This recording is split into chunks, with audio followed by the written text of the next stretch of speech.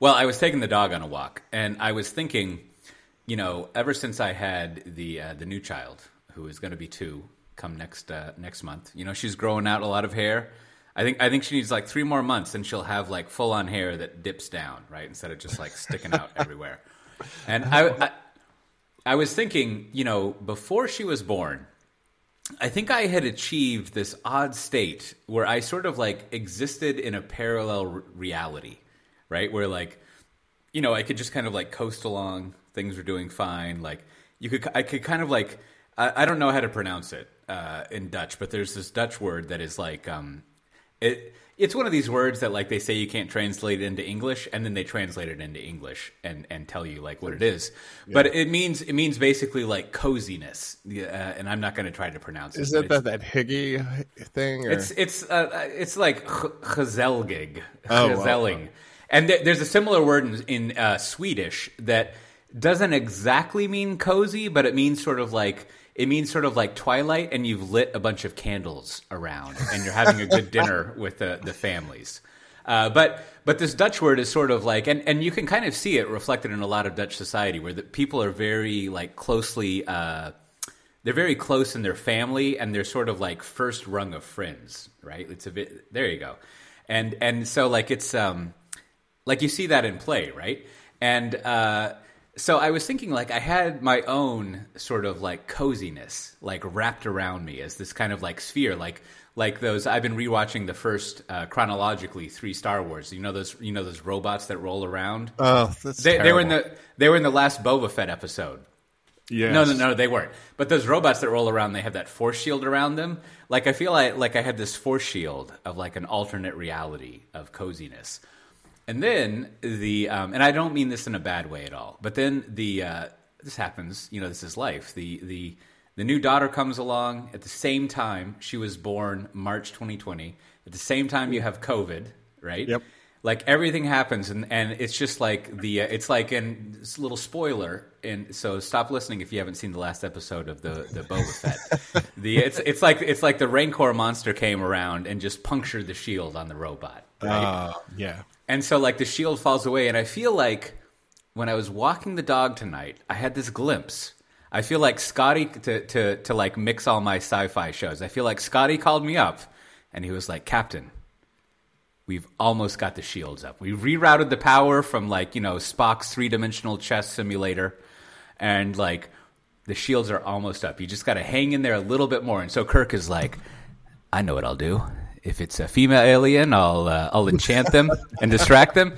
And if it's a robot, I will find a contradiction that causes smoke to come out of them. And if it's some other sort of thing, I'll just impress them with my pizzazz." So I feel like I'm so close. I just got to do a little dancing around, a little like figuring it out, and then Mila's going to turn like 2. Maybe this COVID stuff will lift. I got my booster shot, and this I'll try to pronounce it. This gezolgig, this comfort bubble is going to pop back up, and I'm going to start. My family and I are going to be back into this alternate reality, like purely funded by just like our brain power and the lack of, as they say, exogenous circumstances and headwinds. It's going to be all tailwinds. So I guess what I'm saying is it's a very optimistic dog walk. Wow. I was going to say, Coach, you need to walk that dog more. That's maybe the most optimistic you've ever been on this show ever. I mean, that must have been an extra. Wait, did you have anything on this dog walk besides just walking the dog? Did you stop into a was there any coffee shops or something? You know what? There are no coffee shops in Dauphin-Direct here. Okay. It's classy.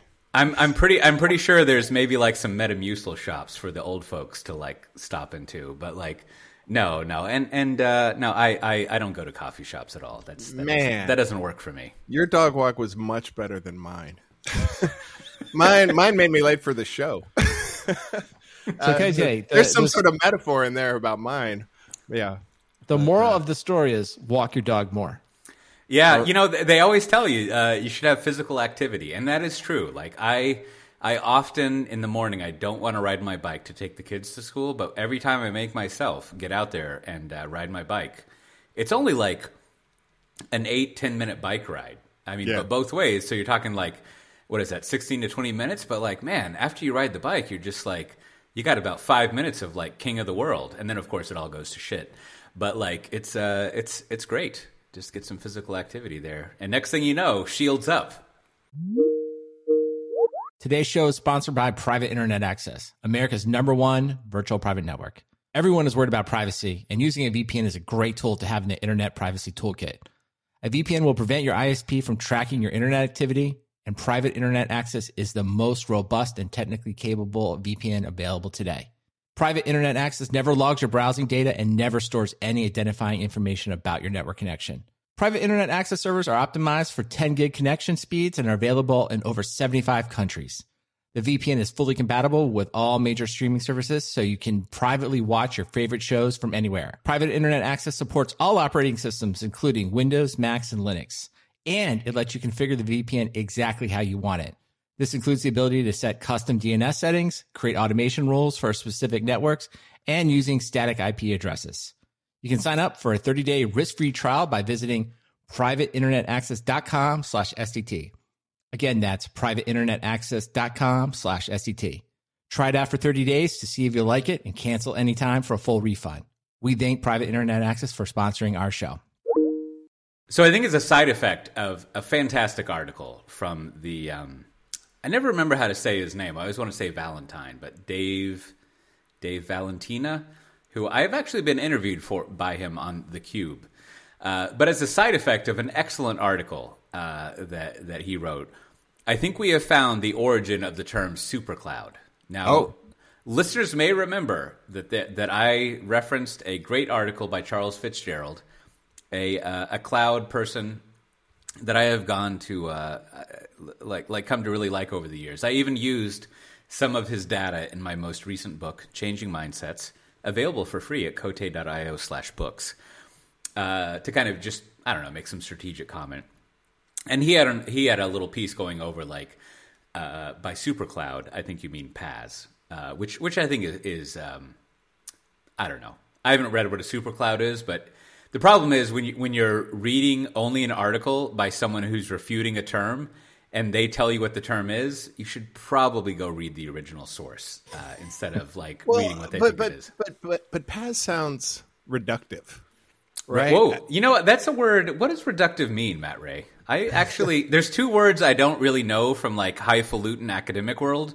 Reductive and semiotics. Now, let's put semiotics over here. Yeah, please don't, we'll talk about that later, but what does reductive you'll talk mean? About that. I just mean like there's a lot going on, and if you tag something with, oh, it's a PaaS, to my mind, I immediately go to, it does one thing, right? It does one thing, and I throw some stuff into it, and I get something back out of it, and it's just it's like part of my flow, and you know, so you know, when you think Heroku, you don't think, oh, I'm going to build my entire business on it. You're like, I'm going to throw a container, or you know, I'm going to throw a build pack over there, and it's going to run that out. That's all I think of when you say PaaS. I don't think that's my data platform. So if you reduce like Snowflake to a PaaS, I mean, yes, it is. So Salesforce, but you know, that just seems overly simplistic. Okay. I see what. Anyhow, so that is a good thing you can check out in this article because they have a link to SuperCloud. However, that's not the point of this article. This article is an example of, I think, and I'm going to slightly contradict myself here in a little bit, but it's an example of a pretty good piece of industry analysis, which is to say it is about the industry of cloud, right? Now, this is a distinction I don't think I've made in a while, but a lot of people complain about industry analysts, your Gartners, your Forresters, whoever, that they are not very practical in being prescriptive about how you use IT. But it's very important to remember they are industry analysts, and their whole job, and they don't always do this, but their job is to comment on the industry they're covering, which is the software vendor landscape, right? And there's a lot of analysts who don't necessarily only cover that, like one of the best in the business who now works at Amazon, Jeffrey Hammond. He was always good at balancing out practical, actionable advice and also industry analysis. Anyhow, this is a great representation of industry analysis. We'll have a link in the show notes, which you can read if you go to softwaredefinedtalk.com/343. And so what he's going over here, Dave, I think he goes by, is basically, so let's check in on the top, let's say 5, 6 public cloud providers. It gets a little fuzzy. Let's just say cloud providers. And see how things are going and predict it. And so here's what I want to do. Now, as always, usually when it comes to technical things, you know that I throw to Matt and I just stay quiet for a while because he knows what he's talking about. But what I'm going to do when it comes to actually having read the things I'm talking about, I throw to Brandon because I know he's actually read it and thought about it. Hey. Well, I mean, you've read it too, but anyways, I got to prioritize. Okay. Or something. And that does sound kind of like a jerky thing to say now that I'm replaying it in my head. But reductive. Hey, I'm just trying to, I don't know, do whatever it is I do here. But Brandon, I want to summarize my takeaways from the article, and I want you to tell me if I am being too, what was that word, Matt Ray? Reductionist? Yeah, reductive. Which is, after reading the article, and about midway through, he started referencing this EFT or TGR thing, and I kind of fuzzed out in my head.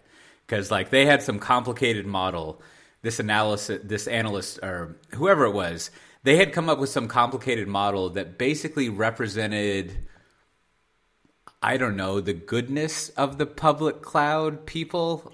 I don't know what was happening on this chart with the x-axis. It was almost as complicated as NPS, which is to say, let me do a side note. If you have ever read how NPS is calculated, I would like to go back to Bain. If I had a time machine, I wouldn't kill Hitler. I'd go back to whoever at Bain invented NPS and be like, let's just go with the Likert score. We don't need to do this complicated logarithmic bullshit, right? On 1 to 7 based, it's just very complicated. Anyhow, it almost gets to an NPS level of complexity. And I feel like the summary after that, the kind of chart is all right, you've basically got 3 public cloud providers plus Alibaba and kind of VMware and Oracle. And boy, there's an extensive section on Oracle, which we should revisit. But I think what he's getting to, or at least my takeaway, I shouldn't say what he's getting to, is that essentially these are the big public cloud providers, and they are just kind of going to be the future of compute, and that's kind of it. And they're all making tons of money, and they also have tons of profit, and all of compute is going to move to cloud, and you'll have some people like my company, VMware and Oracle, who have kind of specializations in there, and they kind of do their cross-firewall things in there. But essentially, there's so much momentum between these two clouds. And I don't think he exactly says this, but this is my kind of addendum to it, that the public clouds have kind of commoditized, or they're at the very beginning of just totally commoditizing what infrastructure is. And again, this is my sort of extending this out, that at some point, I feel like they're basically all going to be the same, right? They're kind of there's not that much of a difference between them. And so almost, and I was reflecting on our thing last week, Brandon, which was the valuation is story times, LTM, current revenue or whatever. That's what valuation is.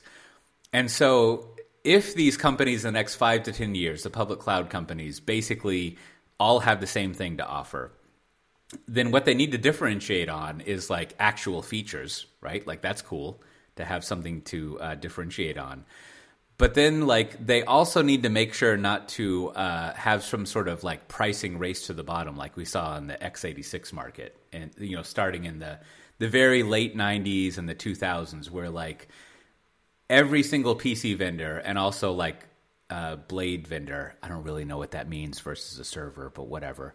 Every pizza box vendor kind of sort of did the same thing, and they ended up competing on price, and then they killed themselves, right? It's sort of you'd never never want to get in a downward spiral price war. Like, it seems super attractive at the time, but it's just like, make sure you can cash out 5 years into the future because you're going to destroy your business, right? Like, it's not cool.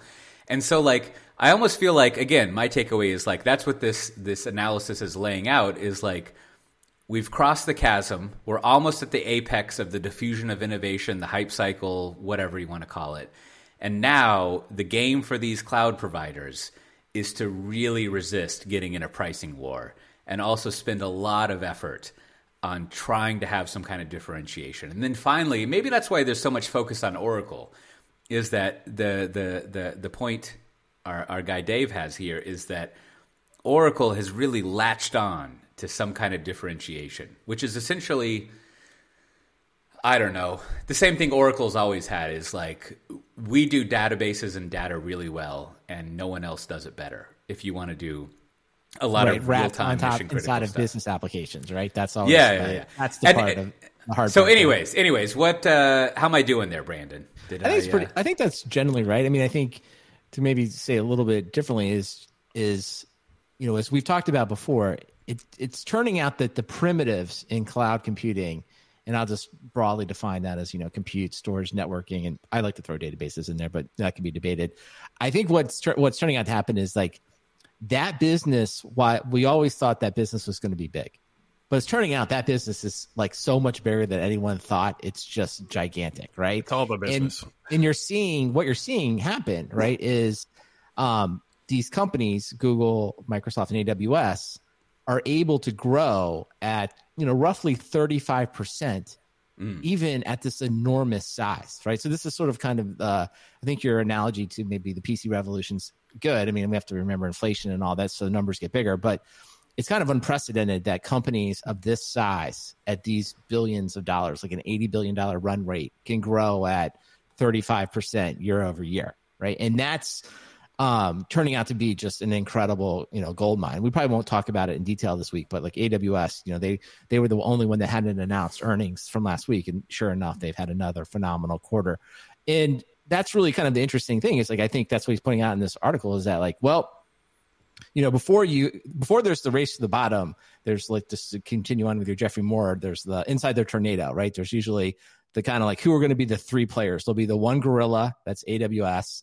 And then I think he uses chimps as like the other metaphors. It's like, there's like, and that's kind of Azure and Google. So most markets, and he's, you know, if you want to save money on the book, you should read the book. But, you know, if you don't want to, it's just basically most markets come into three competitors, like a gorilla and then a couple smaller players. And that's kind of what's shaping up here. So I think when you kind of come down to it, it's like, yeah. So in this phase of the market, it isn't so much about price war. It's just about capturing market share. And I think that's firmly where we are. And so what will happen, and I think this will be an open question, is like, maybe these businesses are just so much bigger than we thought that frankly, AWS, Azure, and GCP, while they're all going to offer lots of more features, like the primitive business is always going to be where the money is made, right? I just think, you know, that I think those companies will probably fight that assumption that prediction I just made there. But I think that's what's going to happen. And then what you get to is kind of what, you know, the rest of the article is talking about, is like, well, you know, if that's the case, then there's plenty of other opportunities for people to build applications and manage applications on top of it, that being Oracle.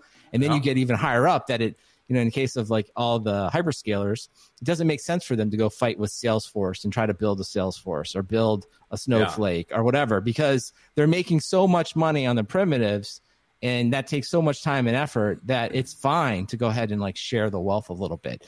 And I think that's kind of what he's saying. And then I think at the end, he kind of wraps around and says, what you're talking about is this idea of the super cloud. Then, you know, maybe that comes up, the idea that like, hey, I should just be able to pull, you know, infrastructure for whatever I want. And maybe that sort of emerges as super cloud idea down the road. But I think that's pretty far out, right? I think we have a lot of market share to be won before we get to any type of commoditization. Yeah, you know, I think I hadn't thought of the angle, to put it in my own words, that you're raising, is that the pie is plenty big, right? The pie of money is plenty big, so you don't have to worry about other people coming in and adding stuff on top of your public cloud, right? Like, you know, you can offer something there, but it's totally cool if someone else comes in with a highly specialized thing, I don't know, like data analysis or whatever, to add on to what you have there, because there's plenty of money to be had. Well, and gaming is a distraction we've seen. Like this week, Google announced, they're shutting down Stadia. Nobody saw that coming. But Amazon, like, throughout, I haven't heard them talk about their gaming platform lately. They've got that lumberjack thing. So there are a lot of distractions. I think this article is saying, not only is, hey, the pie is growing, but also, like, you might want to stay focused on your lane. I mean, yes, these super clouds are going to build on top of you. And of course, their profits are attractive to, the likes of Amazon and others. When Amazon sees Snowflake, they're not thinking, oh, that's just a great customer of ours. They're thinking, we want that money too. But you still have to be really careful how you get distracted. And yeah.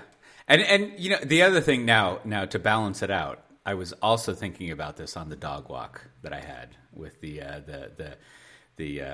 Chozolug, like transformative dog walk. I was thinking about, what are we going to talk about on this show, and I was reflecting on this article, and I was thinking, so all of these public cloud, well, I shouldn't say all. There is clearly a lot of profit in public cloud, right? And I was thinking, and any therapist would tell you shouldn't dwell on your past too much, because what are you going to do about it, right? I don't know if they say it that way, but like I was thinking, like I was in maybe the first, second wave of the cloud wars, and at one point I had to like sit in a room and like lay off 11 people I'd never met, because I was technically a manager and we were shutting down the cloud at the place I was working, and but now public cloud is highly profitable, and like all of these companies just like they just didn't do it, right? Like they couldn't figure out how to like get into the public cloud market. And when I would talk with all these people, they would be very dismissive of just doing like commodity public cloud.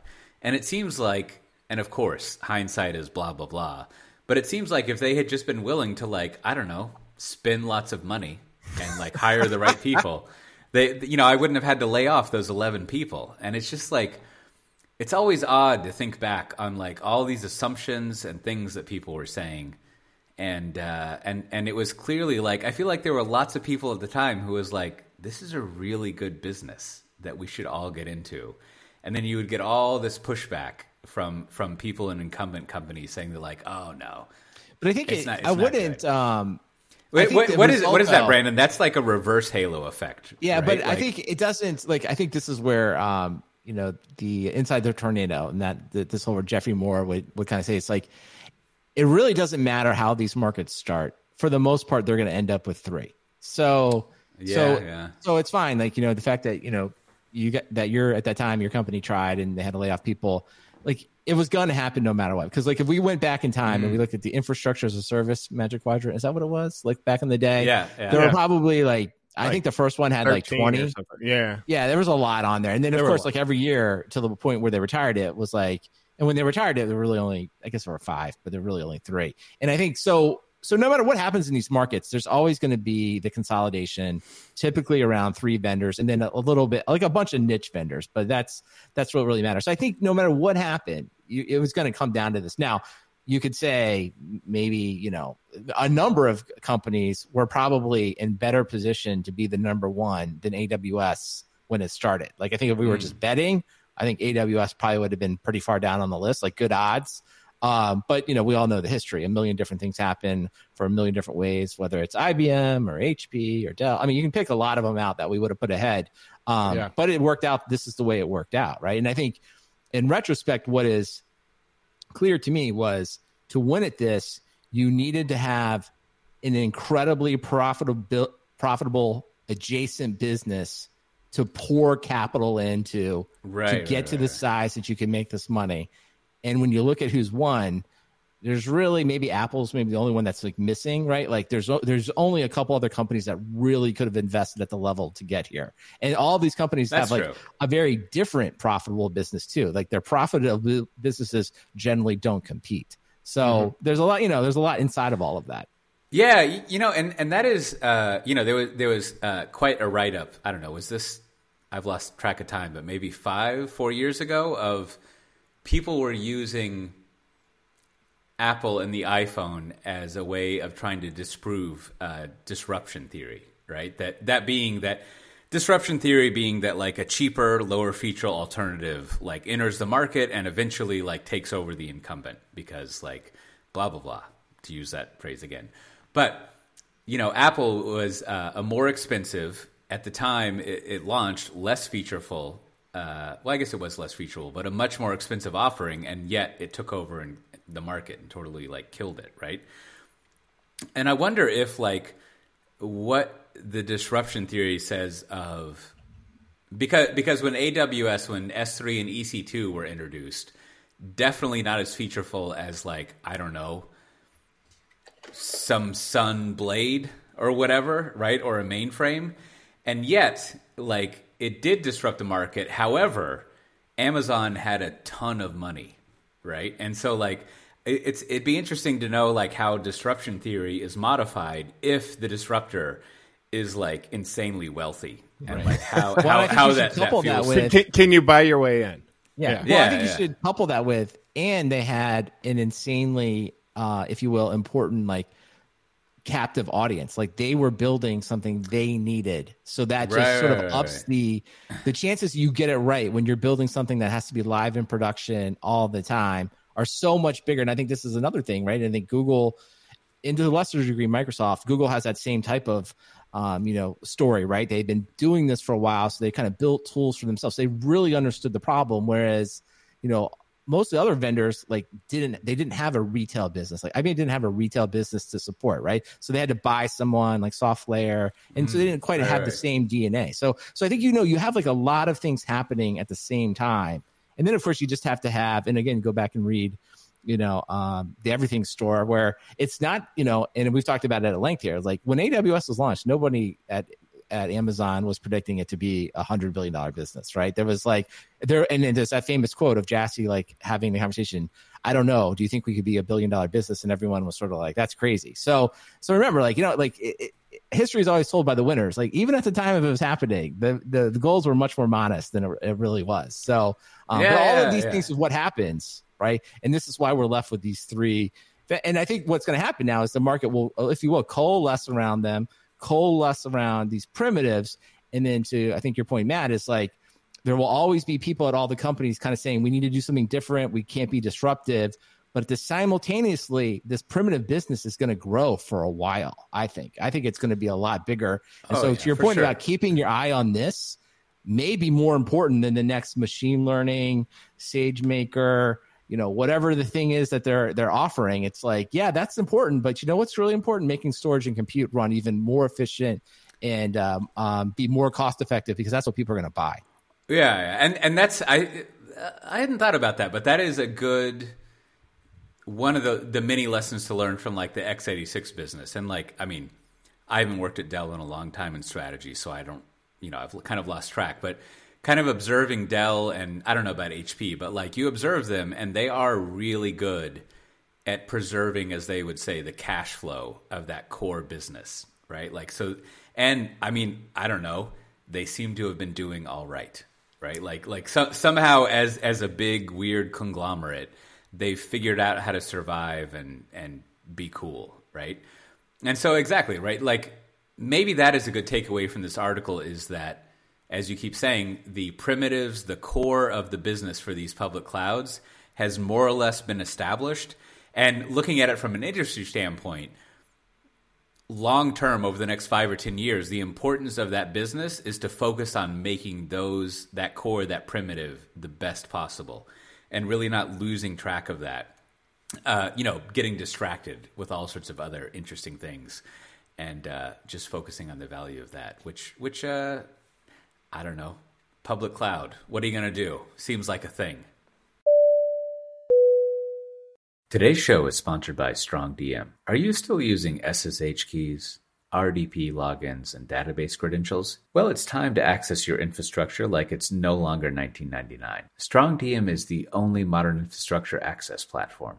It creates a seamless, secure, and observable air gap between your staff and critical infrastructure that powers your company. With StrongDM, you can Instantly revoke access to every database, Kubernetes cluster, or server with just a click. Automatically log every query, SSH, and kubectl command to know who did what, when, and where across your stack. Eliminate credentials from end-user workflows to deploy access that's zero trust and least privilege by default.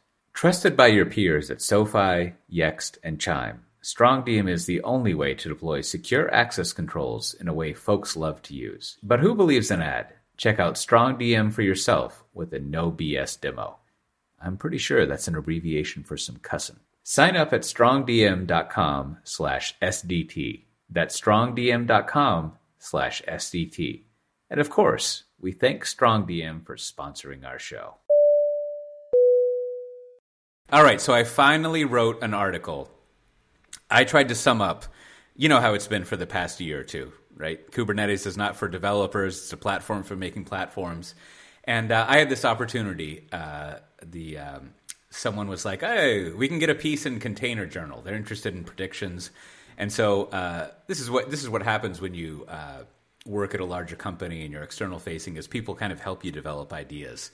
And they had a great outline, kind of like an initial pass at it. And I went in and kind of rewrote this article to be like my take, my summary of like Kubernetes is not for developers. And I don't know. I think it's at least for this week, it's sort of like my manifesto on the topic. And someone, you know, it just lays out the case that like the important thing is that it's not for application developers, right? And once you segment out developers into all the various types, you got your Matt Ray developer, who is an operations platform developer, you know, all the above. Yeah. He can build you a Beowulf cluster that will allow you to turn your lights on and off remotely, right? Like whatever you need. And then you have the application developers who are moving pixels around on the screen, right? They do the things that we do. And everyone's always saying, right, Kubernetes is not for them. They don't want to bug Stay around out of my it. cluster. That's right. And so I thought I would just write down all this stuff very forcefully. I've been forcing myself to do this over the past 2 years. It's not be, I mean, this may come as a shock to some people, but I don't really like to make very strident claims about things and be very definitive, except here on this podcast. But I thought I should just let's just really put the stake in the ground and go for it. And I think the article came out okay. It was pretty good. Sadly, I think someone edited out one of my favorite phrases is like, you know, I'm biased. I work at VMware, and they help pay my mortgage every month. But someone took that out because VMware marketing's like, you can't say that. He puts that in every article. Kote, stop it. I don't know. However, and this is, you know, at some point when you write a lot of articles, like you start sort of like seeing how you can impress yourself and what you can get away with. Oh. And I did manage to sneak in a very oblique reference to The Big Lebowski, so that was good. I got that in there. And I also got in a rephrasing of, you remember, I forget who came up with this.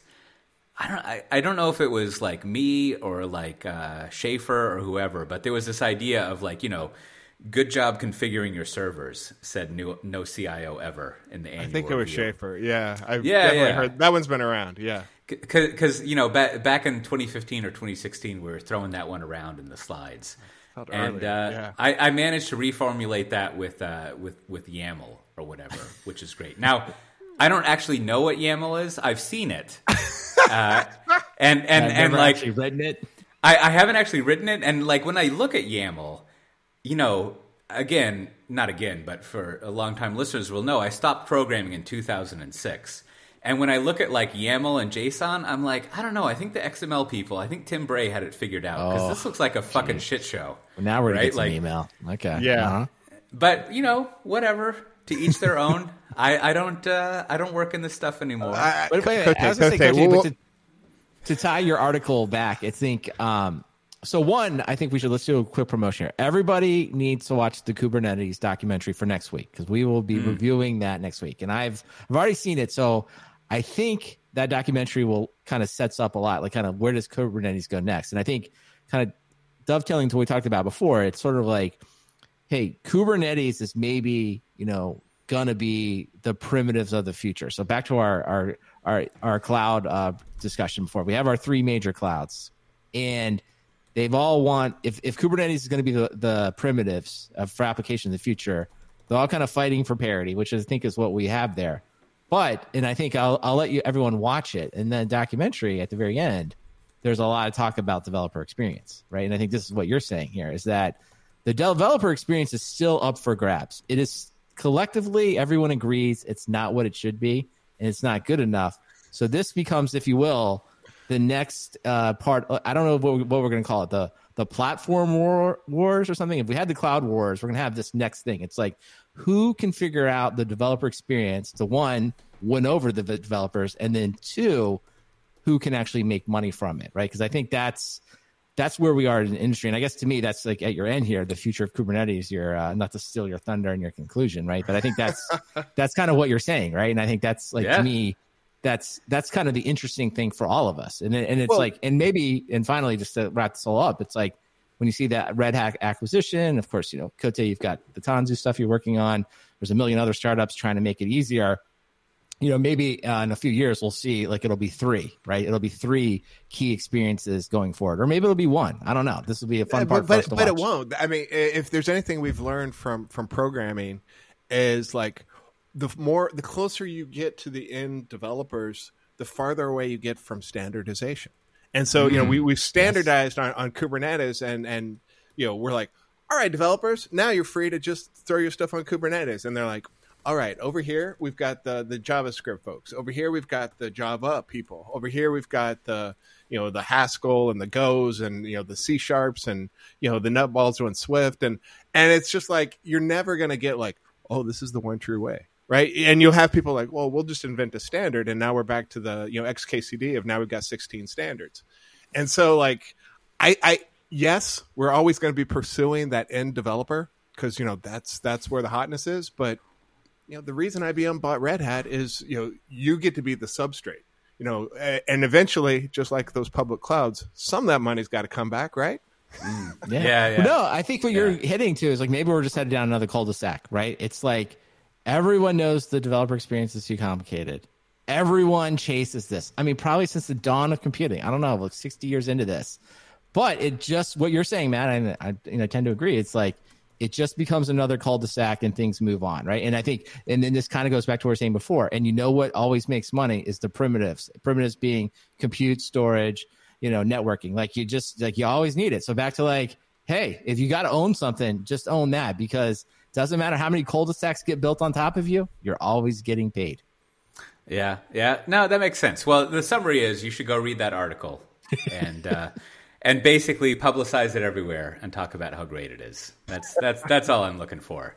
But no, I mean more seriously, like I think it would be nice to because I feel like everyone has this sentiment, right? And we just need to we got to put it to bed and be like, boom, not for application developers. That's it, finished. And I think most of the insider thought lords and ladies and non-binary monarchy.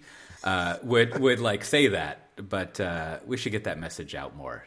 And I don't know. It's a Container Journal. Check it out. Not really sure what that is, but they publish the thing. I've got a subscription. That's right. Get the trades. I get it weekly. That's yeah. Do you remember Walter Bodwell? He had we knew he was high status because he had a round table in his office. He had an office big enough. That he had a round table in it. Yes. Yeah. Did he get the PC Week? Yeah, I think he had Networking World and PC Week. Where they give you those subscriptions for free if you're high enough? They did. When I found out that I could fill out both sides of that as we would say over here A4 size paper and get a free subscription, I was like, I've arrived. I'm getting Networking World in the and now you're like, it's just piling up in the recycle bin. Yeah. Well, speaking of piling up in the recycle bin, what do we have piling up with bureaucracy, Brandon? All right, several things this week. One, I want to thank I think it's Cohen. I sent him some stickers in Luxembourg. I believe he's the first person to getting stickers in Luxembourg, so immediately promoted him to the official software. How many countries have we had now? We got A to be lot, up in like the a lot. 40. I don't know. Well, I had to look up. I was like, no, as long as I wasn't sure exactly where it was. And I was like, it turns out it's close to Cote. So Cote, you should go to Luxembourg sometime. Yeah, there's if if you happen to be in Luxembourg City, there's a Five Guys there. Free ketchup, free refills on your drink, American beef, so you can have a little American experience. The wrong place to go when you're in Luxembourg is to eat. No, this is the thing about Five Guys. Totally consistent. The Five Guys burger and fries you'll have in Luxembourg City, the same as you'll have in like I don't fucking know. We did it in Singapore. Whenever I'm in Europe, I'm like I want free refills. Yeah, that's true. Yeah. All right, so thanks a lot for him writing in. Also, sent some stickers to Craig in Canada. So it's been great. We've been doing the show so long. People are rotating out their laptops. So he needed a new set of stickers for his laptop. So yeah, so just for everyone, if you want more stickers for any reason, because you got a new laptop, you got some new coworkers, just email me at Let me try that again. Email me at stickers@softwaredefinedtalk. I just need your postal address, and I'll be happy to send you stickers anywhere in the world. And as I mentioned before, we're going to talk about the Kubernetes documentary next week. So it'll be fun. Everyone should watch it. It takes about 45 minutes. There's lots of people in there you'll recognize. I think we'll have plenty to say about it. So watch it, and we'll do our first ever movie review here we'll call it a rewatchable. We're going to do a rewatchable episode of that. It's going to be fun. And then finally, we didn't get it to this week, but I'm just going to point it out anyway. Tote, I think maybe you and I, and Matt certainly can join in if he wants. Like, I felt like, man, we need to dust off the exegesis feed because this PowerPoint about Peloton, that this investment bank, fantastic. Simply, I've just not read a takedown PowerPoint like this in a long time. So we can't go into it this week. It was fantastic. At some point, maybe we'll dissect that entire thing. I've seen people using that chef kiss emoji a lot. I think that would just be the name of the episode. Just the chef kiss emoji. I mean, the bullets, the fonts. I mean, I can't. I have to stop myself from going on. So yes, check that out if you're looking for something fun, I guess, in a quotations, and fun in quotations, a fun thing to look at.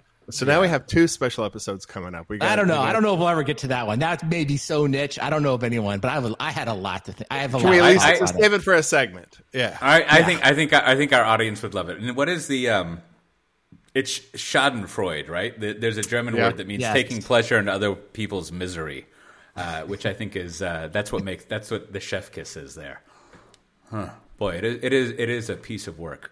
Well, as always, this time of year, there's lots of conferences. That conference rescheduled is May 23rd to 26th in Round Rock, which might as well be Austin. I don't want to insult anyone. Oh, by the way, Brandon, are you boiling water? Not anymore. It's finally been okay. Good. The boil water thing has been lifted, but we did there for a few days. Good to hear. Being responsible. So that is May 23rd to 26th. We have some discount codes if you go to softwaredefinedtalk/345. I should say softwaredefinedtalk.com/343, and you can get discount codes. There's also that conference in Wisconsin in July. There's a lot of DevOps days going on. There's one in Chicago, May 10th and 11th. There's one in Birmingham, Alabama, not England, 18th and 19th. I wonder how the English say Birmingham. They probably don't say Birmingham. It's like Birmingham or something like that.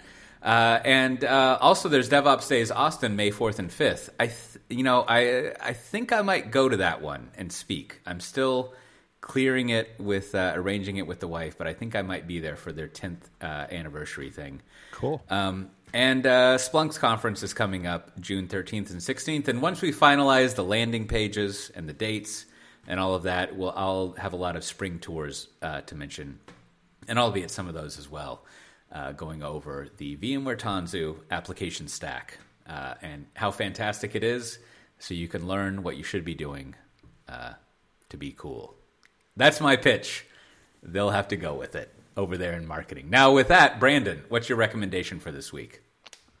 Well, I want to report back that, here at Software Defined Talk, we went through a massive data migration project in the cloud ourselves. We have successfully moved pretty much all the important files that we collaborate on to iCloud Drive. And you know what? I like iCloud Drive. I was a little unsure that it could be we could share files, but it turns out it works fine. And it's really nice that it's integrated into the operating system. So this is just me enjoying the default lifestyle, just, if you will, just walking into the Apple store, just buying more stuff. But I do think my now rule of thumb is if you can use the cloud storage embedded into your operating system. So at work, I have a Windows laptop I sometimes use, and that's great. OneDrive is great there. I think iCloud is great on the Mac OS. And then, I still have some Google Drive out there because it is a little bit easier to collaborate on docs. That's it. I've gotten rid of all my other boxes, the Dropbox, the OneBox, everything else is Box.com. I'm done with them, and I feel better for it. So if you've been waiting, I would say iCloud Drive now does what you want it to do. So check it out. I think it's amazing that I didn't connect our discussion last week to the default lifestyle, because you laid out the ultimate first defaults lifestyle choice is just go with iCloud. Don't think about it. Recycle those other boxes. Fuck them. And just go with the terrible named one. Matt Ray, what is your recommendation this week? So my recommendation is the Kensington Expert Mouse Trackball. I've been using the big old trackball for a number of years. The large trackball, not the little tiny thumb ones or anything. And the one I've been using for like 5 or 6 years, it slowly been dying. And so, you don't think twice. You just go and buy yourself a replacement. If you find something you like, stick with it. So new one came yesterday, one day, Amazon one day shipping, and here we are. When the strategists do the total addressable market, the TAM for trackballs, they just have a slide with a picture of Matt Ray on it. But that's the thing. It's like I'm not much of a market. I'm spending $80 every 5 years. That's not that big a market. You're just keeping the trackballs alive, Matt Ray. Yes, I'm keeping the big, large trackballs alive. Basically, you and that weird little museum at Barton Springs that has. Anyhow, all right. Well, my recommendation. I have 2 recommendations in the media category. As I've mentioned, I am strongly considering canceling all streaming services except Disney. Because I think, because we don't have HBO Max here in the Netherlands yet. I've heard that this month or next month it will be available. You can get a VPN. I know. I was about to say I can't be bothered to figure out some sort of router-based VPN, whatever. I don't know. Whatever. I got shit to do. But I came upon they have a something called Star Wars Visions, and I'm not going to do it right, but it seems like they've taken the Star Wars universe and some anime people, so styles, and they've made some episodes. Now, I don't know. I'm going to reveal something that maybe people will not like me for, but I don't really like anime. I don't like that whole style. I'm not into that. I don't know what it is, but it's not my deal. And but the first episode that I saw was fantastic. It was great. I was watching it and I was thinking my conclusion after watching the first episode of Star Wars Vision was I'm really glad that Disney owns the Star Wars IP, because they were just we are going to do the shit out of this universe. And I think they should just keep doing it. If this is what they're coming up with and the whole Mandalorian and Boba Fett thing, they should just run with it. Run it into the ground as far as I'm concerned. Now, my second recommendation is an older movie, Fantastic Mr. Fox, the Wes Anderson claymation thing. And I have watched that with my daughter, the little one, because she likes to watch movies now. I don't know, maybe 20, 50 times, and it just gets better every single time. It's a great movie, and I think it's very well done. It's almost very calming to watch it, and people should check that out. So with that, this has been another Software Defined Talk episode. If you want to get the show notes for this, you can go to softwaredefinedtalk.com/343. You can find out how to join our Slack channel, which is quite lively in a good way. All sorts of good links there. I realized recently that I could probably stop reading my tech news RSS feeds, because the community we have there in the Slack channel actually covers interesting articles, and I can stop reading about the new channel executives at various companies in the feeds that I have. I don't know. I don't mean that in a bad way, but I'm interested in trends and things that are happening. Yep. So with that, we'll see everyone next time. Bye-bye. Bye-bye. This long. We're gonna have to get someone to pronounce it right. What is it? And get a recording of it. That would be great. I don't even know. You're saying it's such. I guess 2 L's in Dutch doesn't sound like L's. Is that what it's right? No. The G is the G is so if you want to say good morning. G and H? No. It's not that complicated. If you want to, I mean, it's not that kind of complicated. If you want to say good morning, you say goedemorgen, goedemorgen, or like you can say alles goed, which now the Germans and the Dutch don't like to hear this, but their languages are very similar. Kind of in the same way that Spanish, French, and Italian are very similar to a native speaker. Yeah, that's right. And so the G is like goed or hu. And then the E's are pronounced kind of like a U, like oo, like so it would be who. This is great. Sounds like hacking Luge. Yeah, G. That's right. It's a hard G. So it would be like, so it's hard to pronounce, like they double up letters when there is. Oh, it means it's like a hard thing, like a hard sound? No. The doubling up of letters is strictly in writing when you have a consonant surrounded by two vowels, I think. Or something like that. So it's just L. Like the L in Dutch is more or less like English, or Engels, as they say. So you would say, Huel Sig. And Z is pronounced like an S. So Huel Sig, or Huel Sug, or something like that. It sounds like I'm a little project. I'm going to get my Dutch coworkers, one of them maybe tomorrow. I'm going to get them to say this for me. Yeah. I don't know. My Dutch, man, if I had to study Dutch. Oh, no. I was... Well. So, okay, I have the spelling wrong. It's Huzulig. It's like this, right? It's spelled like Huzilig. This. Yeah, like Huzilig.